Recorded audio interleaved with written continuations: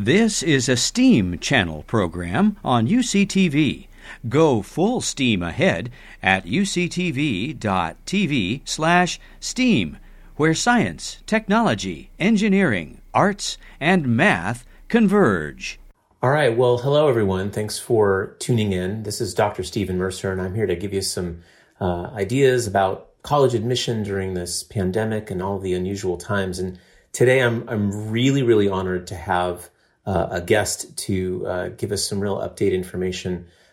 Kirk Brennan is the Director of Admission at the University of Southern California. Kirk, I'm really pleased that you're here to talk with us today about what's going on at USC and also, broadly within the admission world. So you're someone who I think has a lot of perspective on that. So thank you for being here. Thank you for having me, Stephen. I appreciate it. Sure. So, I'd like to talk about the specifics of what's going on with kind of admission at USC, but could you just, before we dive into that, what's going on campus? How has this, I think most of us know, but what's changed if I was to walk around to campus right now? What's going on? What's not going on? It's hard to say for me directly. I haven't been since March 12th. Today is May 13th. Mm-hmm. And I can't remember a time when I've spent so far away from campus since I enrolled my freshman year. I've been connected to this place ever since. So I'm reading stories and hearing from people who have been to campus and paying attention to the decisions that we're making as an organization and how we're responding to this crisis. Yeah. We, on March 13th, like many institutions, made the decision to stay at home. Yeah. Didn't know how long that would be at that time, and so many of us just didn't return to work, left the things in our desks, and had our laptops with us, and thought that might last for a few weeks. And that was at the start of our spring break, as I recall. And so students had already left anyway, and so we had decided to, I think in anticipation for some stay-at-home orders, we had started practicing doing remote learning or online modes of education in anticipation that we might need to. And we haven't been to campus since. So we came back from spring break and announced that students should stay away if they could. And of course, not everybody can. Not everybody can get home. Not everybody has a home to get to, and some live in countries where flights were no longer traveling to. So at this time, there are about 1,500 students living in university housing still. We've asked employees to stay home if possible, and there's some who cannot stay home, so that some of my colleagues are coming to campus to deal with essential services that students require and that the university requires to stay in operation. Nobody from the admission office is in that category, although a few of us have had to go to campus for various reasons, like to pick up equipment, like our keyboards or monitors or files or things like that. Okay. We've had to make some serious adjustments to the things that help keep students safe and healthy and happy. Of course, all of our services in teaching have had to move online, so the whole student affairs office has moved to a virtual mode or remote delivery mode. Our cultural centers, our academic advising appointments, in addition to the actual classroom learning. But that's not the only thing that a university has to think about. We have buildings where people live. We have a health center where people get their health attended to. We have dining halls where people get their food, and all of these things have to be changed to adapt and react to the rules of the day of social distancing, of healthy practices. So our health center has been converted to receive students who might be complaining of symptoms of the coronavirus. Our research facilities have even in some cases, turned their attention away from their primary research tasks to solving the problem. Some of our labs have converted their work to try and figure out solutions to the coronavirus situation. We've also had to convert some of the dining facilities to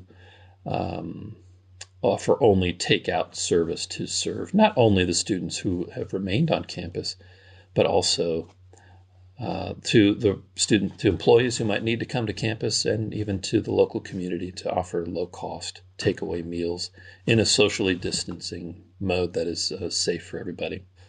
I'm also pleased to say that the hotel, which we now operate, has been converted to a safe place for healthcare employees to stay. Okay. So nurses and physicians who are serving patients who may feel safer staying away from home have a place to stay while they're working to solve the crisis locally. So lots of change in how we operate day to day, while we also make plans to think ahead to what might be next. And all of this reminds me that universities are not just schools. We are parts of the community. We're working to solve the problem. We're working with local campus leaders to provide, our local city and county leaders to provide advice on how contact tracing and treatment and testing can be initiated. We can be a resource to offer those sorts of services to the community. In fact, universities help to run some of the public hospitals. We are involved in running one of the county hospitals in Los Angeles, and so we're involved in providing health care and treatment to the community in general. So it's more than just taking care of our own. It's also being a responsible member of the community, as we always have been. Right, absolutely. So lots of challenges, but also lots of opportunities is what I'm hearing. Yeah, absolutely. And I hope that anybody watching this can pay attention to opportunities to learn, to adapt, and use it as a way of thinking positively. There's no doubt this is a challenge for everybody, not just health-wise, or physically, but mentally and in many different ways. We're social beings. We need community, and this is a real challenge for everybody. And I hope that we can remember that through struggle comes opportunity to learn, to find new solutions. For me personally, it's been a way to move forward that has helped me survive too. Yeah, absolutely. So let's talk about admission, and let's talk about the timing of all of this, right? The way it coincides with the admission cycle, new students, high school seniors being accepted right about the time when all of these shutdowns occurred, and making their decisions about where they're going to spend hopefully the next 4 years of their life, right? And it's kind of a big deal both for students and families, but on your end as a senior enrollment manager, right? I mean, the timing is tough. I'm sure there's never a good timing, but can we talk about your perspective on this group of students that you've admitted and you want to come, and, what do you want them to know? What do you think is going to be different? What do you think is going to change, is going to stay the same? How are you dealing with all of that as an institution? I think the group of high school seniors and college seniors and even middle school students awaiting promotion have an especially challenging task before them to move forward without the traditional rites of passage of these moments of transition. Anybody I talk to in my personal life feels that seniors and those hoping to celebrate a transition are really feeling the difficulty of this in a special way. And I want to acknowledge that it's a drag. We are all bummed out for you. You deserve to get together with your friends. You deserve to celebrate. You deserve to sign your yearbooks and have your promotional dances. And it makes us all sad that you won't necessarily have the traditional ways of doing that. And on the theme of opportunity, I'm also hopeful and optimistic that you students will find ways to substitute something that is similarly gratifying. I'm seeing evidence of that, and to me, it's a sign of the resilience of humanity to push forward through challenges like this. Yeah. Boy, I often reflect on the word college. The word college is rooted in an ancient word that means to collect, that we gather, which is essential to what we do, and we're not able to do that right now. So the whole word is a misnomer in some ways. Yeah. And visiting and talking and face-to-face and being present with others is an important part of not only attending a university, but selecting universities. So Right. It's essential that students try to engage with and connect to their institutions as best as they can. Yeah. And we understand that, we recognize that. And so right away, we started making plans to work with our admitted students to enable them to find opportunities to do that in a new mode. Okay. We identified the different ways and different communities with which students would want to engage, and found ways to facilitate that using the same mode that we're using right now on Zoom or on chat rooms or phone calls or written notes to students to make sure that they knew how to get their questions answered in a way that required creativity from both them and from us as administrators.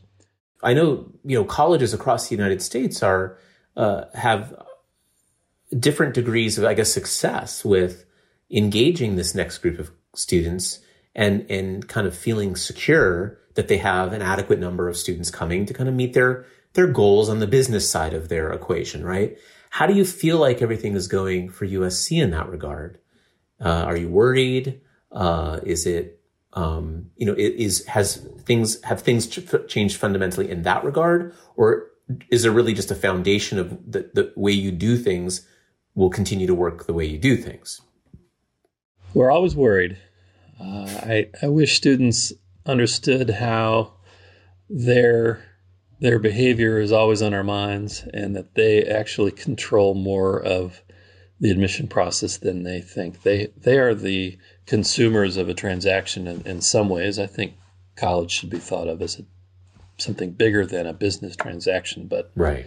It is an expensive proposition for many, and it should be thought of as on some levels as a business transaction. So we're very worried. We're always worried, and this year with so many things up in the air, we're worried.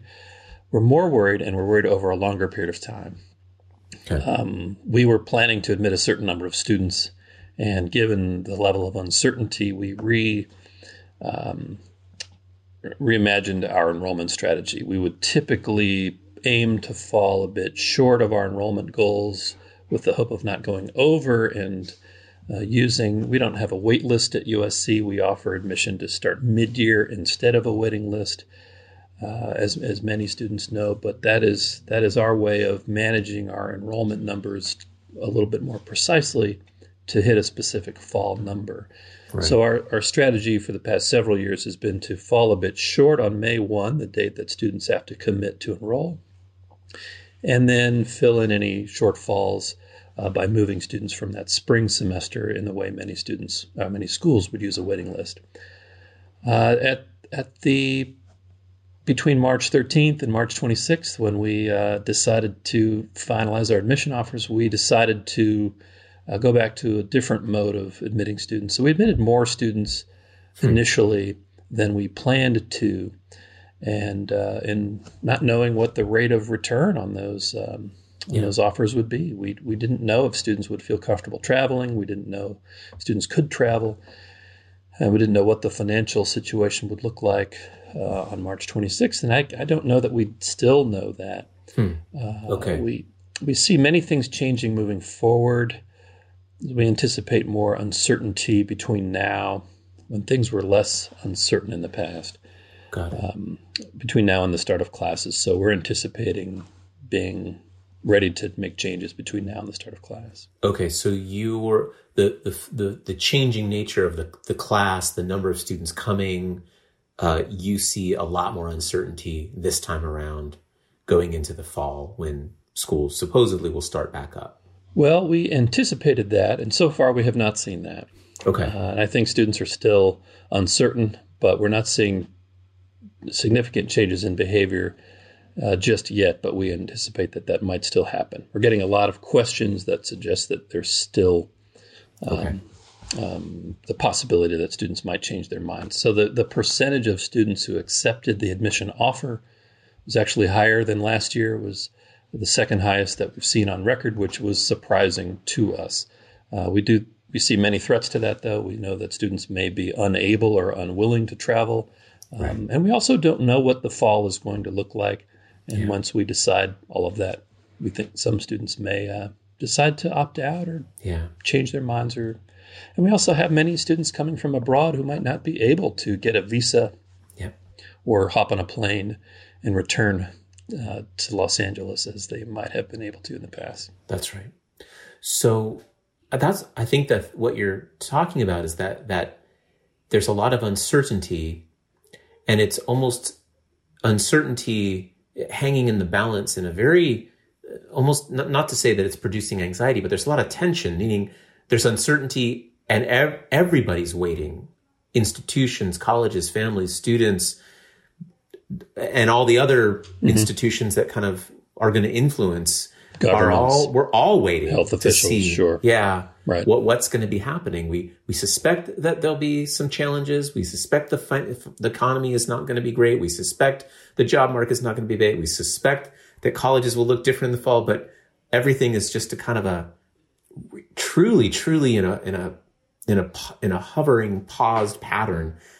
And it's unusual, isn't it? Usually it doesn't seem to last this long in these types of situations in life, right? We have a little bit of uncertainty, and then it gets resolved. So it's exactly right. Very challenging. And I hope to see the opportunity in that challenge. I hope students can recognize that the uncertainty that they feel is very normal and shared by the whole world. Nobody knows what's happening next. Yep. We in the admission offices are uncertain and feel for students and families who are having to make this decision now. And I also hope that we can recognize that we have opportunities to react to fear in a way that might benefit us in the future. I don't think that we should be letting fear drive our decision making. Many students seem to be worried and may want to just take a whole year off, which I completely understand and respect, but I also wonder if that's the right decision right now.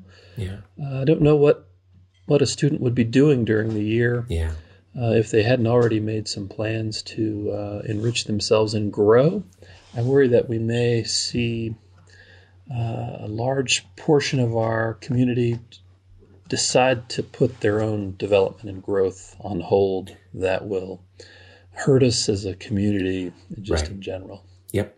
Some other folks that I've talked to have echoed that same thing, that in under, quote, normal circumstances, a gap year is just a tremendous thing, and I hope everybody considers it. But I'm switching gears right now, because what would you do during the gap year now, given the job market, given international travel being shut down, at least right now?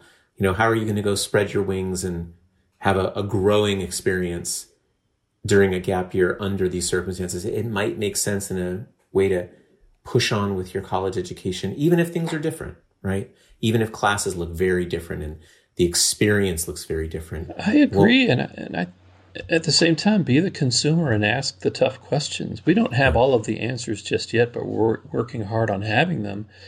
And, a lot of the fears surrounding online education. I think that may be the wrong word. I think remote learning is the right way to think about it for the moment. And we don't know what that will look like in the fall. We're considering the option to allow students to stay online if they're continuing. And I imagine we'll see many schools propose hybrid situations with some degree of in-person experience and remote experience. But remember, the college idea, the collection idea is still applying. We're not just watching lectures and taking notes and then taking tests. We are still engaging with others. We are exchanging ideas. We're sharing our perspectives and challenging each other's sense of what is true, so that we leave that experience with a better understanding of what is true. And that kind of exchange that makes a university experience so valuable is still happening, but in a different way. We're trying to foster that in all kinds of ways, and I'm so pleased that it's working. Students are. We're hearing different things, but faculty and students have very quickly migrated thousands of classroom and laboratory and lecture and seminar experiences into a different mode that have offered even some students different enhancements to the opportunity that we couldn't have before. Ability to bring different guests in from all over, to share in different ways. So I choose to see the opportunities in that. And I think that students may be surprised at what distance learning or remote learning might look like for different places. That's really great to hear. It's actually really inspiring. I think you're right. Even though lots of high school students have been also thrust into the distance learning right now, I'm worried that a lot of them are not having a great experience with it. It's challenging for high schools to also learn and figure out how to do this, but I'm worried that in many regards it's falling flat, and a lot of high school seniors or juniors are getting an impression made of what this online learning thing looks like, and they're not convinced, and they are not seeing what you're describing. And that's probably something that should be shared more, right? Because it can be inspiring.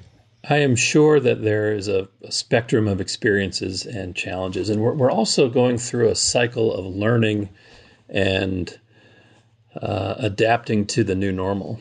Part of that adaptation involves a sad period. The stages of grieving come to mind: an anger period, an acceptance period, and I think we're seeing optimism and growth as well as pessimism and stagnance. And I hope that we can focus on the growth part to get through this temporary period. We'll be talking about this for generations in the past tense, and we're living it right now.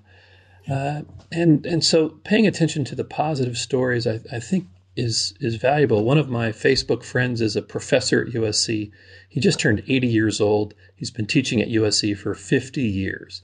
And he is raving about how excited his students are to try something different and how successful his classroom experience has been this year, sharing movies in a way that was more engaging than in a classroom setting.